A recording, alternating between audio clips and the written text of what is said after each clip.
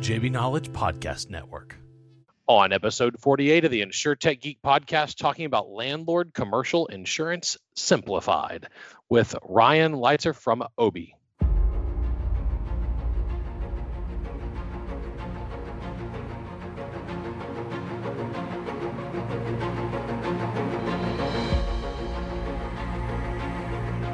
InsurTech Geek podcast, powered by JB Knowledge, is all about technology that's transforming and disrupting the insurance world.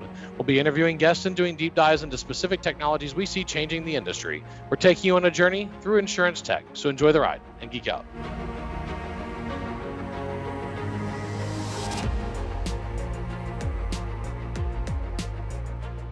All right. Another Friday. Almost done with January of what the heck? January of 2021 is almost over. Does it feel like a time warp to you, Rob? Like it does. Are we in a black hole? It didn't feel like we had really kind of a new year. I mean, I guess there was a little bit of fireworks and all that, but like we didn't really have a big celebration here and everything. We have a new president now, so yeah, I guess that happened. A change, but yeah, it still feels kind of a continuation of that bad 2020 episode, frankly. But you gotta love that. Like the high point of the inauguration was Bernie Sanders and the right. like that would be the meme that catches fire. It's not that we have the very first female vice president that didn't, that didn't make the news. It was that we had mittens. we had, and they were hand woven by this wonderful lady in Vermont who has now gotten incredible amounts of publicity, and now the mittens are being made and sold online. Of course, immediately capitalism wins and the internet takes over, which is hilarious considering it's Bernie Sanders, right? But it's fascinating deal. And with us today from beautiful Chicago, Illinois. Frozen tundra, windy city, Chicago, Illinois, in late January. Ryan, how are you doing? I'm cold, James. It's 22 degrees here right now, and you're wearing a T-shirt in Texas. Yeah. But other than that, everything's fantastic here in the windy city. Doing great today. Glad that it's headed towards the end of the week and close out my Friday. So. And Ryan, it is 66 degrees and humid here today. So that's why I live in Texas, and I go up to your neck of the woods in June, July, and August, not this time of year. I'm going to mentally edit that out of the podcast to make sure that I'm not reminded of that, because we have some folks that work in the Tampa Bay area, and we have an office opening up there, and I don't see it. Don't do it. There's a lot of insurance companies in the Tampa area for good reason, because they go down to play golf for tournaments and they're like, we're going to relocate our headquarters here, because but I have an insurance client down there in St. Pete, and it's like, I think it's 80 today. I mean, it's pretty nice. So tough to beat that. But enough about the weather. Before we get started with the interview, don't forget you can subscribe to the InsurTech Geek podcast if you're watching this on video streaming by texting Geek Out to 66866. Remember, you can never miss an episode. Text Geek Out to 66866. Back to Ryan from Obie. He's co-founder and CEO of Obie. That's Obie Risk, OBIE. risk.com. And we're going to jump in and just talk about you for a minute, Ryan, because you share some common lineage academically with my illustrious co-host, the most interesting man in insurance. You got a Bachelor of Science from Michigan State, and you have an architecture degree from Clemson, if I'm correct. So tell me, where were you born and raised again? And then how'd you end up at Michigan State? So I actually worked in reverse a few months ago doing a lunch and learn for our remote team. And I found out that I have had 25 addresses in 38 years, Whoa. Which is pretty unbelievable. I've lived in Texas. I went from Texas to Illinois, to Michigan, to both of the Carolinas. Florida was mixed in there, as well as a brief stint in California. Our company attended Y Combinator. So I've seen a lot of the U.S. and lived in those locations, but I was fortunate enough to be an alumni with a bunch of other very, very, very smart people of Michigan State. And, my my degree at Clemson led me down the path to, the real estate industry, which subsequently put me in the insurance space, just out of some core frustration. I mean, isn't that funny? It's really funny how I speak at a lot of university gatherings, in particular in construction. I do a lot of work in architecture and construction because there's a heavy intersection with risk management. And I can't say I've ever met a student who said they wanted to go into insurance when they were in college. But you meet a lot of professionals in insurance, and it's because you kind of find out about insurance later. It's a very odd deal. There are universities with insurance programs, but they're few and far between. And certainly, now I know you also got to witness a great deal of athletic success while at Clemson, not the kind they're having now, but you can definitely claim some part of those national titles, right? Yeah, I saw Dabo Swinney's first game while I was there. Fortunate enough to watch him climb the ladder and get better than I think that D- grade ESPN originally gave him coming in as the assistant coach, interim coach, full-time head coach. Yeah, and I think that little chip on his shoulder he might have gotten from that grade from ESPN only drove him to where he is now. And while I was at Michigan State, I've been a part of a few basketball teams there that have done more than decent. So the pedigree for sports throughout my tenure in the university setting has been fantastic. I can't complain. Yeah, I mean it's amazing to see what he's done there. He's like the anti-Saban, Oh, yeah. I mean, he's like it's like good and evil. It's like Darth Vader and Luke Skywalker. It's like you have one guy who like really enjoys himself, and the other guy who's up 60 points and wants to rip someone's throat out when they have a false start penalty. I mean, totally different. But enough about football. We've talked about you. What was the origin story for Obi? Like, what was the initial idea? You said that you got into property and real estate, and that really, out of frustration, got you into insurance. So help me understand what happened that led you to start this. So this actually started at Clemson. Day one, architecture school. I have all my classes set up, show up to my architecture studio, get through the first class. Next class, intro to real estate development. Took that class with Dr. Benedict, who runs the program there now. And I immediately started scratching my head and I said, oh man, I chose the wrong master's program. But I was already pretty fixated on getting my degree done, even though it was a three-year gig. And I, candidly over a couple of months convinced Dr. Benedict to allow me to take every one of my elective credit hours in the Master's in Real Estate program at Clemson, which is fantastic. And I was able to then parlay that and convince an owner operator of grocery-anchored shopping centers, office buildings, ground-up development in South Florida to give me a shot and work on the acquisition development side of the business. I saw the downturn of brick and mortar retail, and I just wanted to get out of that part of the business and move from a large organization, family business with a few billion in assets under management to a much smaller private equity group that was, $200 to $300 million in apartment buildings, value add. Felt like I could be impactful, but I realized probably 3 or 4 months in that all those folks that were inside that office that I was used to working with, internal risk management, legal counsel, all those people that were a component of the expense side of the balance sheet were now gone. And they were all third parties that were a component of, running the property on the day-to-day. So property management, maintenance, and insurance. And let me tell you, insurance from the other side is a black hole, and you don't understand what you're paying for most of the time. And you run into a claims situation and you thought you got the right coverage. Turns out you don't.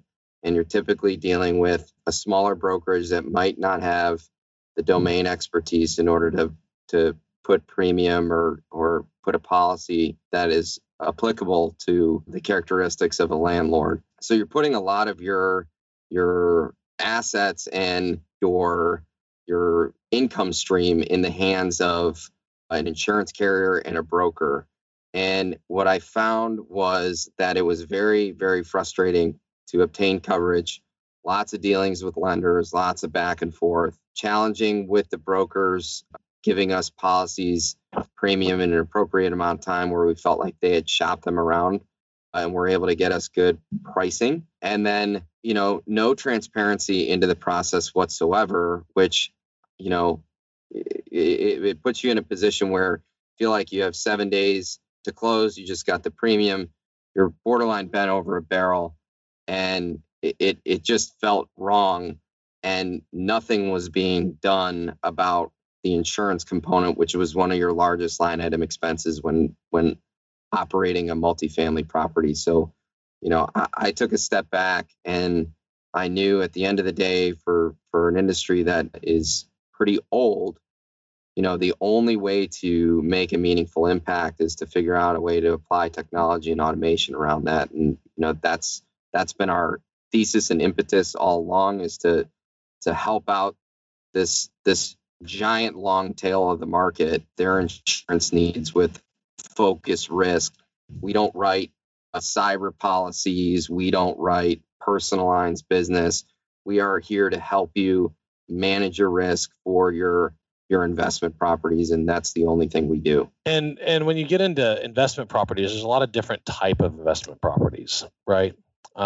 Sure. And it's one thing I found as both an investment property owner and investor and a technology provider for many investment companies. Can you help me understand, are you insuring, you're a digital broker, right? You're a digital first broker. You're not an MGA or carrier. So you're acting as a front end, you're streamlining the entire process to getting this done. So when you're shopping this around, are you getting like short-term rental coverage? Is this long-term rental coverage? Is this apartments and multifamily? Is this Airbnb properties? Like what segments of this industry are you covering? So we cover a commercial property, lesser's risk. So office, retail, industrial property. And then we also, I would say 60% of our portfolio are folks that have habitational risk, whether it's manufactured housing pads, single family rentals, folks that are just hobbyists, all the way on up to, we have a couple of folks with, 2,000, 2,500 units in their portfolio. And we feel like we are the hose that connects what, Lockton will say is not in their wheelhouse, and we cover everybody kind of below that. And we try to stay pretty narrow and nimble. There's properties that we won't cover. We had a laundromat with video poker machines come through our solution the other day. We said, unfortunately, we're not able to place that risk right now. We're pretty open with our customers when we feel like it's out of our scope and we can't be helpful. The one thing we try to do is provide them with somebody who we know can be helpful, and we've continued to extend our network internally here. So it's not like, hey, we can't be helpful. You're on your own. Go to Google and figure this out. If we have somebody internally at our network, we try and plug them in. It's awesome. Rob? So Ryan, I love this outside in perspective that you bring, and love obviously the Michigan State background. So go green, go white. And maybe you could just talk a little bit more about kind of what I would describe as this outside in perspective that you're bringing. I love the fact that you experience these frustrations firsthand, right? And now you're building out a company in OB that is tackling this head on. Maybe you can talk just about, some of the technology, some of the automation, value added services. Like you talked about, hey, if anybody basically that's below, right, the large appetite of an Aon or a Lockton or a Marsh, maybe you could just talk about maybe what are some of those, services or offerings or differentiators that you're offering that might be somewhat akin to what you would expect from a large broker, but are targeting the segments that you mentioned. Sure. We first and foremost think of risk with an investor's hat on. And we do a lot of inner office learnings, not only on the insurance side, but fundamentally, it's hard to be empathetic with a landlord unless you know what problems they have that exist and what their motivation is for insurance, which is get the cheapest policy with the most coverage, and why that's important. So, fundamentally, we know that for every $1,000 somebody can save on their premium, just in general, you're adding roughly $25,000 in portfolio value when you're in a non-triple net based property. So this is really, really impactful when our 1,800 unit portfolio that we renewed in September, we saved him $190,000. You're talking about $2 million in added value when he goes to sell the property at today's current price. That is a lot of money. It's not only the money up front, but it's the money in the rears, when he also has investors that he's beholden to.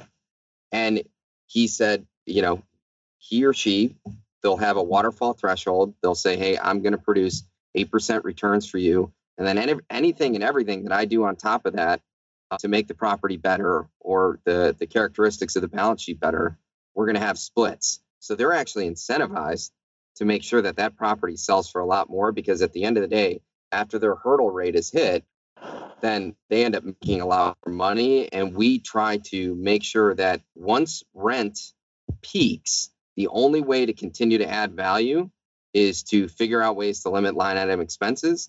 And the best way to do that is to come to us and look at your insurance maybe a little bit differently, do a risk review, and then utilize our technology and infrastructure to make sure we're doing price competition the way it should be, which is we have a carrier matchmaking algorithm that's baked into our back end. It syndicates the risk down a funnel. And from that funnel at the bottom, we have, based on the carrier appetites and the pricing guides that we get on a quarterly or annual basis, we are only shipping the SOVs and the Accord forms off to those carriers. And we're getting great competitive rates. And we're not irritating the carriers that ultimately are going to have an underwriter look at this and say, we don't really write this risk. And then they come knocking at our door saying, hey, we had, 15, 20, 100 opportunities, but we didn't win any of them. What's the problem? Well, the problem was we were just spraying and praying. So what we're able to do is create price competition in a very price sensitive market right now in COVID, when people are giving a lot of rebates away as landlords. They're the ones that are ultimately eating the cost for the expenses. And the system we originally built when times were great, when things needed to be done very fast. So by us being able to syndicate SOVs and Accord forms out quickly to the right carriers, we could get quoting back quickly. And we had automation ticklers being sent out to the underwriters to make sure that they got stuff back to us quick. We just flipped it 180 degrees when COVID hit, because we knew that speed ultimately wasn't going to be the winner. It was price sensitivity that was going to be the winner. And we built technology around the price sensitivities we're seeing right now. And ultimately that might shift again in 12, 24 months. But we are building technology to make pricing quicker, more transparent, more consultative, and then adding in factions beyond just the premium in order to retain the customer to help them identify risks. So I have another, for instance, story. We were writing a builder's risk, which will eventually turn into a full-time occupied multifamily property for a gentleman about 2 weeks ago. And we ask him questions related to how a landlord, operates the property. How long is this a fix and flip?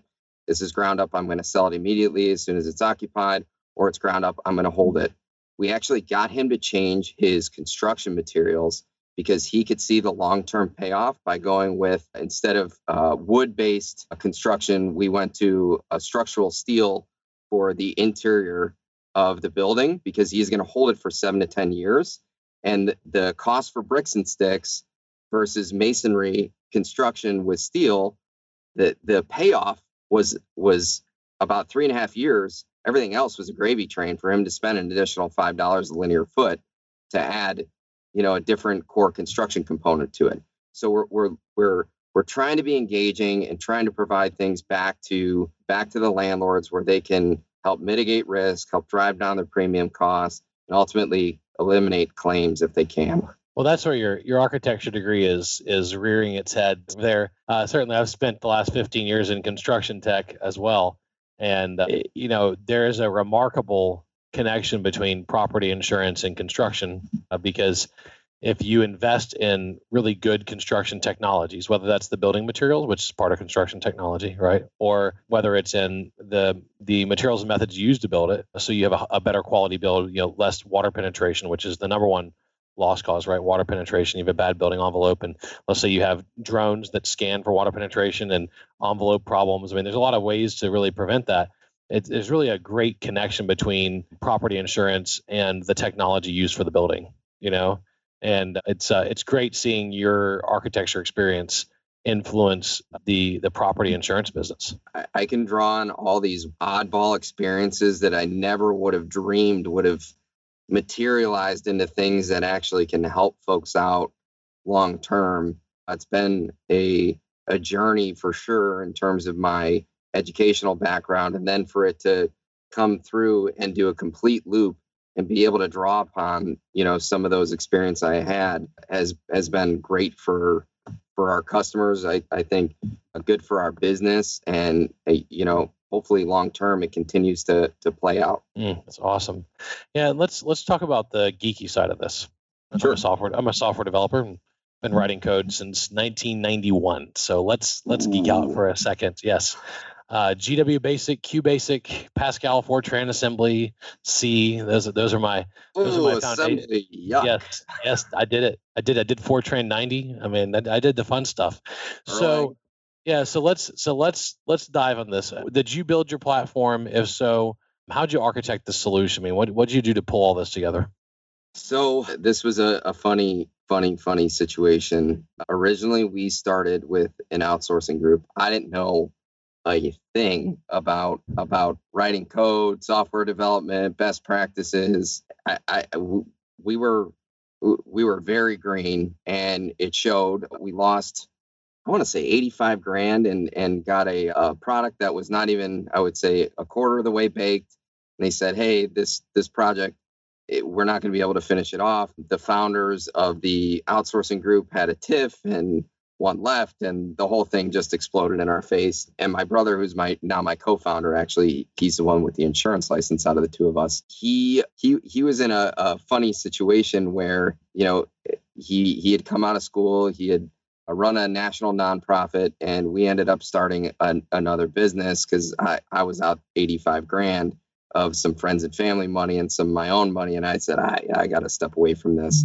And ultimately what ended up happening is I just kind of started banging my head against the wall, and I reverse engineered some HTML before I knew it, brought in some CSS, I learned JavaScript, and I started piecing together what now has become basically our application. It was a rudimentary, super hacky version, but my architecture background coming back, I can see and I design space for people. Now, whether that's a virtual space or a built space, I could still see the operational similarities between architecting a building, architecting, a master plan community, or architecting software. The same situations you run into. The hallway is too narrow. The doors open the wrong way. You read Don Norman's book about the best practices of design. A Norman door is something we looked at the first day of architecture school. The way a handle operates. The same is true in software. You have to think like a user when you're designing software. And I think I was able to parlay that and eventually, build out an engineering team internally here who was unbelievably underpaid initially, believed in the mission and goal of what was going on with the insurance product, and was able to bridge us from point A to point B where we're at today, which is, a company with, I think, probably around 200 million in premium last September to now approaching 10 million in premium in force probably by the end of the month. So I've grown fast, and, we have so many things on the horizon for the software side of things. So you mean 200,000 in premium last year? Yeah, 200,000 in premium. 200,000 to 10 million. Yeah, that's a huge growth in gross written and premium that you wrote.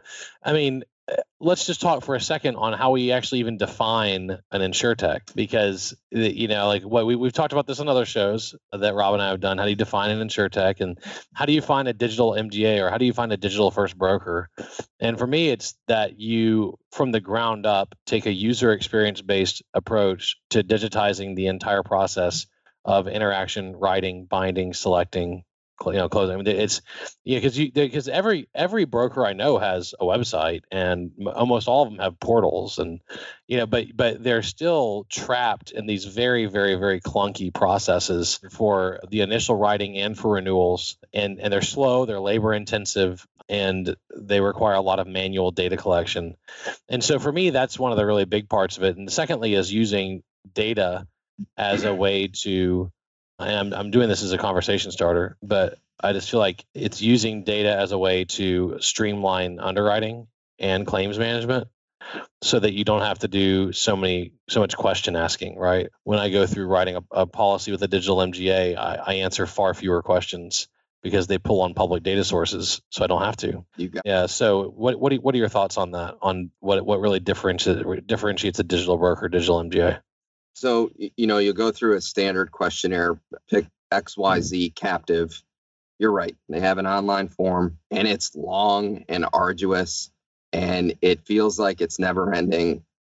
And our goal is to, make sure we can furnish data from as many sources without you having to have a keystroke as a component of what's going on. So, as far as some of our internal things that we either have done or are currently working on from the commercial property side, we have a scraping solution that will scrape offering memorandums for folks that have just purchased or are in process of purchasing property. Brokers typically provide either a tear sheet or a structured PDF. We are able to go through the entire PDF, scrape out the core components that are specific to insurance, enrich the data set, and only ask them things that are pertinent to closing out the minimums in order to getting to a point where we can send out an SOV or send the information into an Accord form. We have scrapers we've written across a ton of different websites in order to enrich more data. And then looking beyond that, third-party data sources folks could be using, at least in our particular industry, are like Estated, House Canary. We have a mapping solution that is in stealth mode right now that we're working with that is providing extended risk-based mapping solutions for us. So we're building out a widget with everything from tree canopy density for the chance of a tree falling on you to slope information, wildfire information, flood information right at your fingertips. And it's those kind of things that ultimately allow us to glean in on what carriers we're going to write with for our own product, underwriting information that now is new and novel that has never been explored before, and be able to give premium discounts when they're due rather than, charging people with a blanket type of underwriting model that may be applicable to group X, but isn't really applicable to group Y. It's awesome. Rob?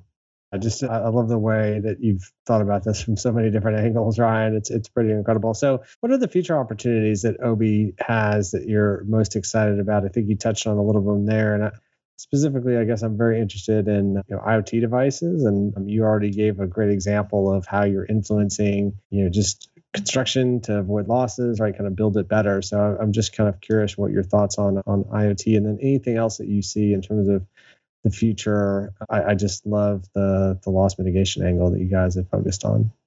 Yeah, IoT devices actually starts with the inspection service that we're currently beginning to work with, which is Flyreel. I'm not sure if you guys are familiar with Flyreel, but they have an AI-based inspection solution. I think they were originally funded and brought out by State Auto. You go through a quick questionnaire, it's self-service. They take videos. They use AI in order to look into the videos to look at things that could be issues for the owner, and then let them know that these are issues. And for us, it's not only an inspection tool for underwriting and ways to mitigate claims later on, but also allows us to see, hey, those pipes are looking rusty, or hey, your circuit box looks overloaded. Here are things that we can do. And then partnering with folks like Kangaroo for IoT devices, for automatic shutoff valves. I hate to say it, but a tenant is never going to keep the property up like an owner who occupies the space. So how can we eliminate some of these just really obnoxious things that typically play into losses, whether it's we can help you find somebody that can vacuum out your dryer vents.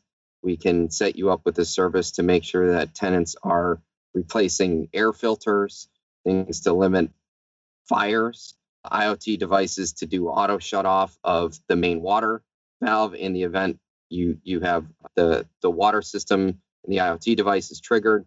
So a number of things that we think long term are going to play into our MGA loss ratio, but really provide a lot of value back to the owner, because frankly, they don't want these situations to happen in the first place.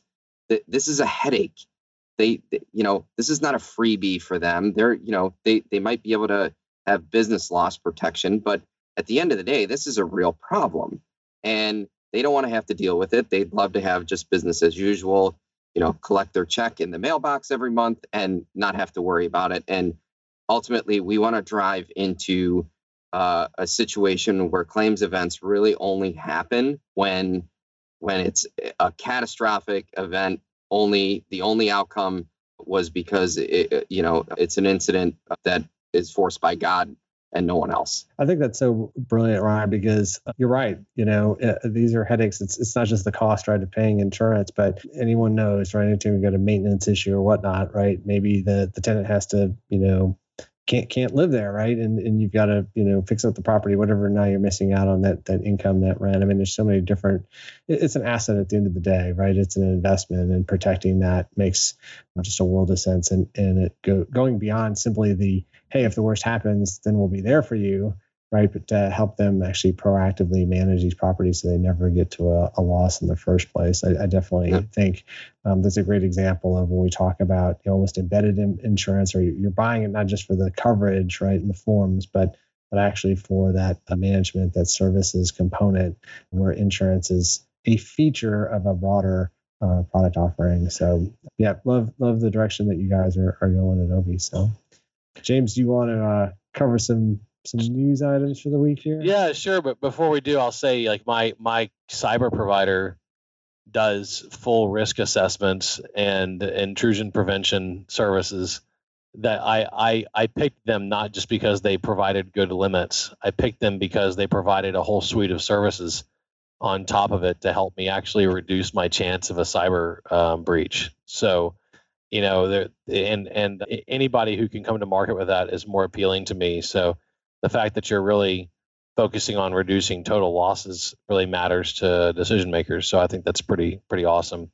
Yeah, Rob, you had some good news stories that I thought would be fun to discuss. Why don't you bring it up? Sure. So this one kind of came across the desk this week. A new offering called Anew that's being offered by Nationwide is going to be starting as a tele-maintenance service for homeowners pilot in the Atlanta area. And so for $19.99 a month, Anew will connect customers to a virtual home repair expert who will figure out, like, if there's a problem that they're having, and you can upload video, and potentially, right, if needed, Anew will recommend an in-home repair pro to visit to verify the cause. That $19.99 actually can apply to the cost of any repairs. And so again, we were just talking about this, but another example of an insurance carrier in this space, in this case, Nationwide, kind of going beyond offering those value-added services. So I don't know if this will catch on or not. It'll be interesting to track its progress, but very much going beyond the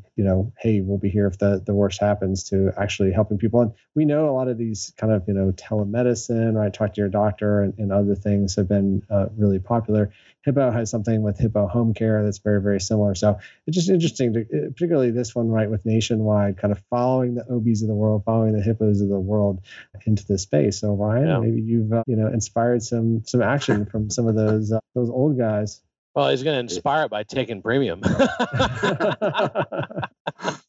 Yeah, they'll eventually figure out, if you can't beat them, join them or acquire them. And I think I think we're on the cusp of probably seeing that across the board.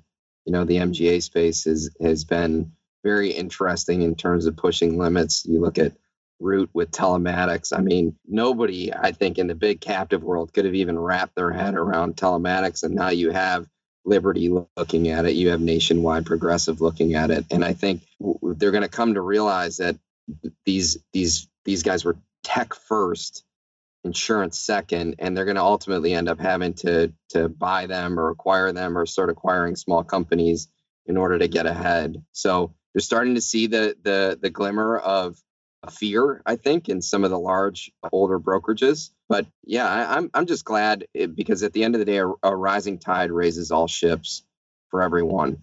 So this industry, I think, needs to make changes, and I hope that we're meaningfully impactful. But if everybody is collectively, it just makes things a lot better for everyone. It's awesome. And Rob, what else did you have? Yeah, no, great to hear your thoughts on that one, Ryan. And this one also, you might have caught Lemonade CEO Daniel Schreiber on Closing Bell recently on CNBC, and he was saying that insurance is going through a massive shift as it transitions to digital platforms, which we've spent this episode as well as many other episodes talking about. And I just thought it was kind of interesting. The Lemonade stock has been up and down quite a bit recently. It's hit some all-time highs, and then it had an 11% plunge. I guess there was some short seller activity.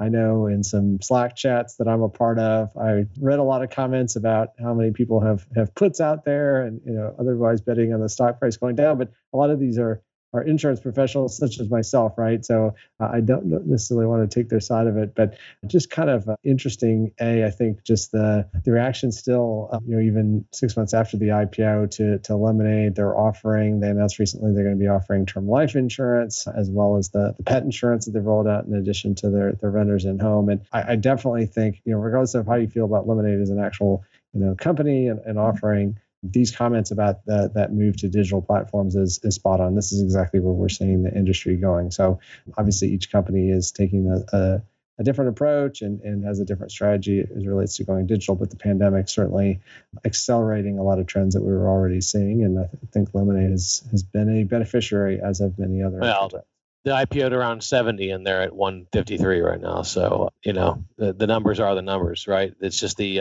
what folks have talked about is just the technical spread is extremely wide on the premium and profit to price, right? If you look at the profit to price ratio, the premium to price ratio, I mean, it's like it's in a different dimension than other public insurance companies, and that's what everybody's trying to figure out: is it really that different or not? And they're trying to wrap their head around that. And as the market grapples with that, you'll see the price certainly fluctuate because that certainly will impact the value of the stock. So thanks for bringing that up. And certainly it's something worth paying attention to is what's going on with the public, the insurtechs that actually IPO or get acquired by public companies and what happens with them. So that's awesome. Well, look, Ryan, where can people find out more information about your company? Listen, if anybody wants to come find out more about us, go to obrisk.com. That's OBIE risk.com. You'll be able to get a hold of me if you want to. You can fill out contact information on the form. Happy to chat with just about anybody. But if you're looking to get a quote, you're looking to drive down premium, you're looking for some risk assessment, we're happy to help you out and be an advocate for you as a landlord. And our goal is to change the narrative that historically has not been super great between insurer and insuree, and I think you'll see that play out over the next 3 to 7 years while we run this business here to at least a meaningful amount of premium, hopefully get somewhere in the neighborhood of Lemonade, Root, Metromile, some of these other larger ones here in that period of time. So thank you both for having me on. I really, really appreciate it. This was a great conversation. Thank you. And Rob Galbraith, always good to have you. Great to be with you as always, James. Always a great way to end our week on the InsurTech Geek podcast. Yeah, just like clear our head and just geek out about the future, man. That's one of the reasons I do this. Is it's like break the cycle of everything else we're working on and focus on what's going on in the industry. And so appreciate you as always. And thanks out in listener land for listening. This is yet another episode of the InsurTech Geek podcast powered by JB Knowledge. That's jbknowledge.com. It's all about technology transforming and disrupting the insurance world. I've been your host, James Benham. That's jamesbenham.com with co-host Rob Galbraith, endofinsurance.com. A big thanks to Jim Greenlee, our podcast producer, Kara Daltonara, our creative producer, and thank you for joining us today. We're taking you on a journey through insurance tech. So enjoy the ride and geek out. See you next week.